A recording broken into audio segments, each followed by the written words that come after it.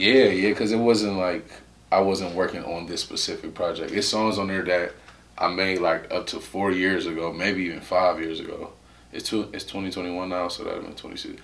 I'll say yeah, like 4 years ago. But songs that I didn't even have no direction for or anything. I just made them, and I was just sitting on them forever. But I was like, this song is so good. I'm definitely not about to let it die out. Then this song's from then and on up to like a few months ago, and I just it's me and Adi and Beamer. We just kept looking over the track list and just looking over the different songs, picking which songs had original beats, and I didn't like steal the beat or no shit like that.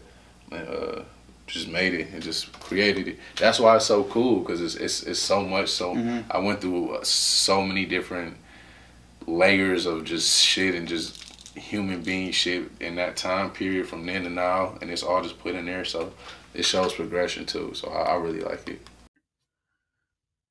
Thank you so much for checking out that clip. If you don't want to wait for clips, on average, it's about a month from the time that things are released on collinsconversations.com until they come out on the podcast, on Spotify, on iTunes, on all the different places that you're listening to it at. So if you don't want to wait and you want to get exclusive content while helping creators, helping me promote creators, collinsconversations.com/subscribe.